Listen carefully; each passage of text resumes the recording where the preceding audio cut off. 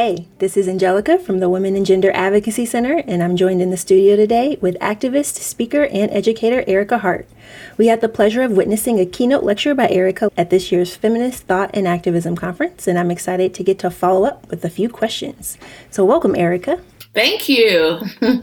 Yeah, so just to get us started, can you tell our listeners a little bit about who you are and what you do? Sure. So thanks again for having me, Colorado State University. I'm excited to be here and to be speaking to your podcast and to all of you. I am a Black, queer, non-binary femme breast cancer survivor, and I am also a sexuality educator. I have been teaching sexuality education for the past 11 years with a focus in gender and racial and social justice. And I'm a Sagittarius because I think that that's also important to know. I wish I really understood what that meant. I know that I'm a Pisces. I'll tell you what that means. Some pride. Please tell me. You are, my dad and my brother and a lot of my friends are Pisces. Pisces hold their emotions on their sleeve or they hide them. Like I once dated a Pisces and we had been dating for like a week. And I said, I want to know what's in here. And I pointed to her chest and she was like, good luck with that. It's just a very Pisces thing to really hold emotions or also just be very watery and cry a lot. Mm-hmm. Pisces are super tender, super sweet people, will do anything for you, will sometimes at their own expense, love to party, love social gatherings, love laughter. Yeah, just like imagine Pisces are like water. They are very willing to like go with the tide in things that change and shift. Like my brother, he speaks Spanish fluently and English fluently, and we both grew up in the same household. But when we moved to Puerto Rico, he just picked up the language much faster than I did because it was of utmost importance for him to do so. So it's like things like that. It's like, I am going to just go with the flow. Meanwhile, I was so upset to be living on a tropical island, right? Like he's like, teach me the language. That's a Pisces. Okay. I think I'm definitely more of the sleeve, the emotions on the sleeve kind of person in that setup. I also think, is it like my moon or whatever is in Taurus? So people. Oh, yeah. You're more like a Taurus. Yeah. Yep, Taurus. The moon is more like who you are on the inside. Pisces is your sun, I'm assuming. Mm-hmm. That's what you show to the world. So you show the Pisces to the world, but Taurus is more like who you are. Taurus like sleep. They like food. They like sex. I don't know if we talk about sex on here, but I'm a sex educator, so it's going to come up. Okay, got it. Yeah. So that is Taurus. Taurus at its core is very much like indulgence, travel, lots of like material things. Those are the Taurus. I didn't know this was your additional kind of skill. We should have added that to your bio. No, it's not a skill. I'm not even really that good at it. I just like astrology a lot and follow a lot of astrologers and will look up my horoscope as a guide every once in a while. So that's how I know. Awesome. And then I'm just like, what is wrong with the people that I date? And that's how I figured out. That's what it is. Awesome. Well, thank you so much for reading me today. You're so welcome. Well, so you know that the work of the WGAC, the Women and Gender Advocacy Center, largely focuses on education and support for students around interpersonal violence. But we are also starting to uplift more conversations about body image. We were hoping to do with you in the time that we have today is discussing some of that. When we bring up body image, one of the first places that our students go is to think about representation in media. Historically, that's been TV shows, movies, music videos, and now it's a lot of like social media like TikTok and Instagram. So we were wondering if you could talk a little bit about those intersections of like body image and pop culture and social media. And additionally, how has COVID shifted that conversation? Sure. I think, our media is very much created inside of this notion that beauty looks a particular way and beauty is defined. I've been reading a lot about where beauty comes from even. I think we've all kind of accepted that beauty is a real thing, that it can be defined, that there is consensus for it. And it's not. It's completely made up. And it's also made up inside of white supremacy at the same time that race was being made up. Alongside of that was beauty. So a lot of early colonizers were saying, Black people in Africa are beautiful if they are light skinned, if they have thin noses, if they have thin lips, if their body is thin and they have a big butt, right? These are the things that they're writing about, telling their friends, really having conversations on, juxtaposed to Europeans, right? Juxtaposed to white people. And as that is the gaze, right? That's looking at and saying what is beautiful. So, and this is happening in the 1800s. But then what you see, though, is how that has replicated itself and really been reproduced to us in media today. So the folks who oftentimes are propelled to the top and seen as beautiful and on the covers of all magazines and in every single movie are folks who have a thin nose, thin lips. Their hair is a particular texture. Either it's straight or maybe it's a soft curl, but it's not a tight 4C, if you will, if we're using the categorization of hair. 4C type that's created about Black hair. 4C type of hair, you're not seeing that. You're seeing a thin body, an able body person with maybe hips and large breasts, right? And it's also very focused on a femme or a person that's gendered as a woman. They are the focus of what is beautiful or what is not. Oftentimes, cis men or folks who are marked as men are not being related to in those same ways. And they're not necessarily have to hold up to the same standard either. So for cisgender men or inside of patriarchy, there's a lot more freedom for folks who are masculine or gendered as men to not have to necessarily be positioned by those standards unless they are a racialized person. So Black folks, non-Black POC are absolutely positioned up against that. And you see that as well in the media, how essentially a lot of Black cis men that you see in media who are household names often look like they are chiseled out of clay, right? They don't look like a lot of the white male actors or cis men actors that exist. This idea that there could be so much focus on what a femme presenting body looks like and also what makes a femme presenting body beautiful is deeply rooted in the long history of white supremacy and the creation of race. But most importantly, all of these conversations are being had by cisgender men, white cisgender men. So even today, our media outlets from social media, TikTok, Twitter, Facebook, Instagram especially, and TikTok especially being spaces where you see people's face. That is what has them go viral or get a lot of followers and build their social capital. You're seeing the same trends in terms of looking a particular way, being able to propel whatever it is that you're doing.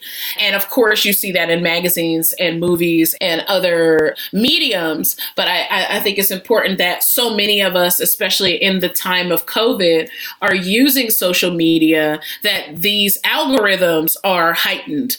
And when we're looking at algorithms, we're seeing how blatantly racist they are. The people that come up on my discovery feed on Instagram look a particular way because of the people that I follow, but it is still funneled in with folks who are thin, with folks who are able-bodied, with folks who are cisgender, with folks who have European standards of beauty, right? Those are the what gets on the discovery page, I think, is determined by how many likes or how many views someone is getting. So if someone is getting that many, and this is also perpetuated on children as well, right? The children that we think are cute or are doing things, dancing in ways that are interesting, oftentimes fit these standards as well. So it goes hand in hand, the conversations that folks have about body image as it relates to how people look, and then how we see that reproduced on media platforms, and most definitely social media. Yeah, thank you. That actually, I think you might have already answered the kind of next question that I was hoping to get into, which is linking body image to some more of these like systemic understandings of how we understand our bodies, right? Because I think that in a lot of the conversations and definitely the entry points for a lot of our students is not that. Right. It's more of like eating disorders, right? Which is absolutely like understandable, right? Or just like literally like, I don't like the way my body, looks, like the literal kind of like the negative self-image. I'm wondering we could talk more about how those things are kind of linked to some of these larger systems of oppression, and I'm also thinking about your keynote where you really talked about how white supremacy influences how we come to understand our bodies and like which bodies are valued or worthy, right? To which we can make connections to, I think, some of like the daily experiences that people have. So I'm wondering if you have anything else to add, to maybe how this negative body image is in a lot of ways a manifestation of some of these larger systems, including like white supremacy. Sure. It goes hand in hand with white people and white institutions co-opting, organizing, and abolition language and principles, if you will. A lot of conversations around body image that are centered around eating disorders are very whitewashed, right? And that's not to say that Black people and non-Black POC do not navigate and have eating disorders. That is to focus in on how watered down the conversation of body image has become so that it is accessible to white people only. Right. But when you start talking about how colonization and gentrification is also a body image issue, the fact that whole people can be removed from a city, from a state, from a country because white people want to live there, right? That is a body image issue. You're discarding certain bodies so that other bodies can exist in that space. And it's important that we expand our conversations around body image to include the detrimental impacts of white supremacy. Otherwise, we are having a very apolitical conversation. Because even if we're talking about body image beyond eating disorders, we get to also talk about the ways in which trans people are in a conversation around body image as well. And that if the world is not accepting of your gender identity as a trans person, how that has a great impact on how you see your body, right? If we only talk about eating disorders, we don't get to also talk about the various ways that folks are impacted and exist in their bodies and how the world treats us like there's something wrong with our bodies. And then we want to go and change it or do something differently to it, which it could be at a detriment, right? And it's imperative that we look at the ways in which body image is on an institutional level, not just on the interpersonal or individual level. And I think it has to get much broader than that. Police brutality is a body image issue, right? The wealth inequity is a body image issue. Houselessness is a body image issue. The fact that rent hasn't been canceled in a pandemic, the fact that students have to still pay their full tuition in a pandemic, those are all body image issues. And how the state is relating to particular bodies that say, and to all bodies that say, you have to keep producing, you have to keep doing labor, because that is the only way we can actually affirm your worth, right? And that looks much more blatant in Black and non-Black POC communities, but it impacts everyone. The fact that prisons exist is a body image issue. Prisons are the continuation of chattel slavery. You have people who do not have any rights, who are making well under any minimum wage, are not making much money at all, to then produce labor for these multi-billion-dollar companies. That is slavery, right? That is a body image issue. You have to look at what are the identities of the people who work in prisons, right? And we have to get real about how certain bodies in this country, in particular Black and non-Black POC, are regarded as worthless and regarded as not human, and therefore are treated as such. And that is a body image issue. So given that there's there are definitely some misperceptions about what we mean when we talk about body issues, but definitely different kind of lenses and entry points. I'm wondering, what are some common body image myths that you think are necessary for us to debunk? One, I would say that you can tell what someone's gender is by looking at them. That is a necessary body image issue to debunk. And that gender is in your brain is the debunking of the myth. And you can't tell by looking at someone what their gender is. It's important that folks be inquisitive about the person, but not treating them based on the gender that they think they are, which is oftentimes what is happening. And also to divorce ourselves from the gender binary. I guess that is the continuation of that debunking of myth. But also that fatness is connected to health. There is this belief that if you are fat, then you are unhealthy, and that is so far from the truth. And it is also deadly, right? So many fat people on a scale of fat, right? Super fat, small fats. And these are distinctions created by fat activists, or for fat activism rather, where even if you go to a doctor and you are seeking support, me personally, I'll tell you, I've gone to the doctor and I have had like a whooshing in my ear, right? And the doctor did not weigh me, but they looked at me and said, the whooshing in your ear is caused by weight gain. So you're going to need to lose weight, and then the whooshing in your ear will go away. And I said, okay, this particular whooshing in my ear happens to thin people as well. So what do you tell thin people when they're sitting in your presence with this whooshing in their ear?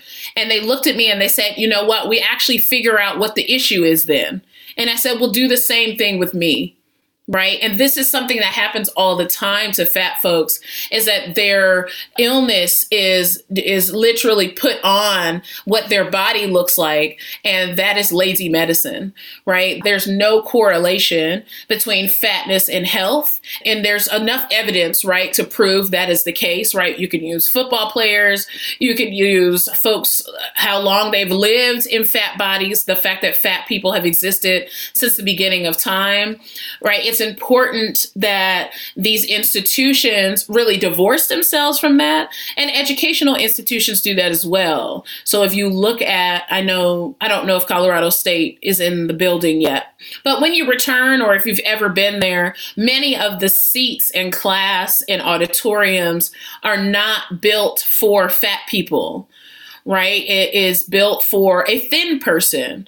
A lot of buildings, I'm asserting, at CSU are not wheelchair accessible, right? They have stairs, or there's an assumption that everyone can walk up the stairs, right? There isn't much accessible ways of being in terms of if you are blind and you want to attend CSU, or if you are deaf or hard of hearing and you want to attend CSU. Only in the pandemic, when able-bodied people were unable to access a lot of the same spaces that disabled people are able to access, was it that the world said, oh, let's make it accessible, when in reality, it's accessible for everyone if folks can be on Zoom, right? That allows for everyone to be comfortable in their own space. And there's so many folks who live with disabilities who have been asking universities to put their classrooms and put their different events on Zoom so folks are able to access it. So many folks who live with disabilities have asked for interpreters to be at schools, and they have been denied this sort of access. So we have to be looking at how institutions uplift very harmful myths around bodies, and in particular, how we relate to fat bodies, but also how we relate to disabled bodies, right? What are the conversations, and how are we creating events that don't center disabled folks? Because our assumption is that everyone is able-bodied. I guess like another myth, and I'll leave this this as a final myth, but this is not an exhaustive list of myths around body image. Another would be is that there's such a thing as healthy foods and unhealthy foods. That is a conversation rooted in capitalism, because oftentimes foods that are considered healthy are way more expensive than foods that are unhealthy, right? And that's a function of, oh, this popcorn says that it's low calorie and it's made by whatever brand and it has pink Himalayan salt in it and it costs $15. That has to be better than the McDonald's French fries that I really want for $2, right? And that I can really afford. That is a function of commodifying food to say this food is better for you because it costs more, and this food is bad for you because it costs less. There's nutritional value exists in all foods, right? And I let folks just be with that communication, right? But nutritional value exists in all foods. If someone is hungry, if they need actual nutrition in their body, they're going to eat whatever is accessible to them, right? This idea that certain foods are better than others is a body image issue, but is also a class issue. And body image and class and race deeply intersect. And it's important that we do not separate those conversations. So yeah, divorcing ourselves from these myths really creates a world where we honor each other's bodies, but also that we fight for everyone's body to be seen and protected and cared for in a space oftentimes where certain folks' bodies, there is agreement that they will just be discarded. Yeah, thank you for that. We got to talk to Sonali Rashatwar last semester, and she awesome on that last myth that you just talked about too, right? Debunking the health food myth. And then, the not just the nutritional piece, but the nourishing piece, and how a lot of nourishing foods for a lot of people is often really cultural, and how the stigmatization, is that a word? That is. That goes along with some of those food is heavily rooted in the classism and the racism and all of the things. So yeah, thank you for sharing a few of those myths. Yes, and I'm glad you cited Sonali, because that's also my teacher and where I've learned all of this from. So Sonali is phenomenal, and I love them so much. Yeah, so, okay, so we talk about interpersonal violence a lot. So what are some connections that you can make to the public discourse on body image and interpersonal violence? Oh, I mean, this idea that certain bodies are going to be a punching bag, right? This agreement that there are bodies that deserve or are in how it is written is that there are certain bodies that are more susceptible to interpersonal violence. Black, queer, trans, cisgender women, indigenous people, disabled folks, poor people. They are more susceptible to violence, but really the messaging is that they are the deserving ones of violence. They are to be the punching bag. So in the intersection of body image and interpersonal violence is really abolishing this idea that we are to accept the violence that happens to our communities if you share identities with the folks that I just named. Right? The acceptance of that, because as a Black person, even within Black spaces, Black communities, there is an acceptance that we are supposed to be punching bags, right? That we need to build grit and resilience in order to survive white spaces. And that is so harmful, right? That is a body image issue. If we are treating people with that, we need to build resilience in order to be in these spaces, rather than these spaces need to actually shift. These spaces need to actually change, right? Cisgender women do not need to walk down the street with mace and their keys in their hand formed in a way as a weapon because they're nervous of what will happen to them. The world needs to change. Right? We're going to do these things so we can protect ourselves, minus the grit. We're going to do the things that we need to do to walk down the street to be safe, but the onus is not on us, right? The belief that the labor is on the harmed to protect themselves is just so detrimental. And I find that is a direct correlation between the violence that we receive. What are folks' perceptions of folks who are harmed, right? What are folks' perceptions of Black trans people, Black trans femmes in particular? What are their perceptions? Because oftentimes the perception that exists will then lead to violence that folks experience. And what are some words that you might say to some survivors who have experienced IPV and may be struggling with their own self-image? Well, I would say you didn't do anything wrong. You are valid in your experiences, and I hope that you have people around you who believe you 100% and do not question what happened to you. You do not need to change how you look to be safer, right? Change how you look because you want to, but you don't necessarily need to do that to be safer, right? Because changing how you look to be safer is no guarantee that safety will come with that. So just be mindful of what is your objectives and wanting to shift how you look, perhaps. I guess I would also say, like, how you look, it isn't your fault how you look that someone harmed you. It's their fault for having those perceptions. It is not your fault for any sort of violence that you experience ever.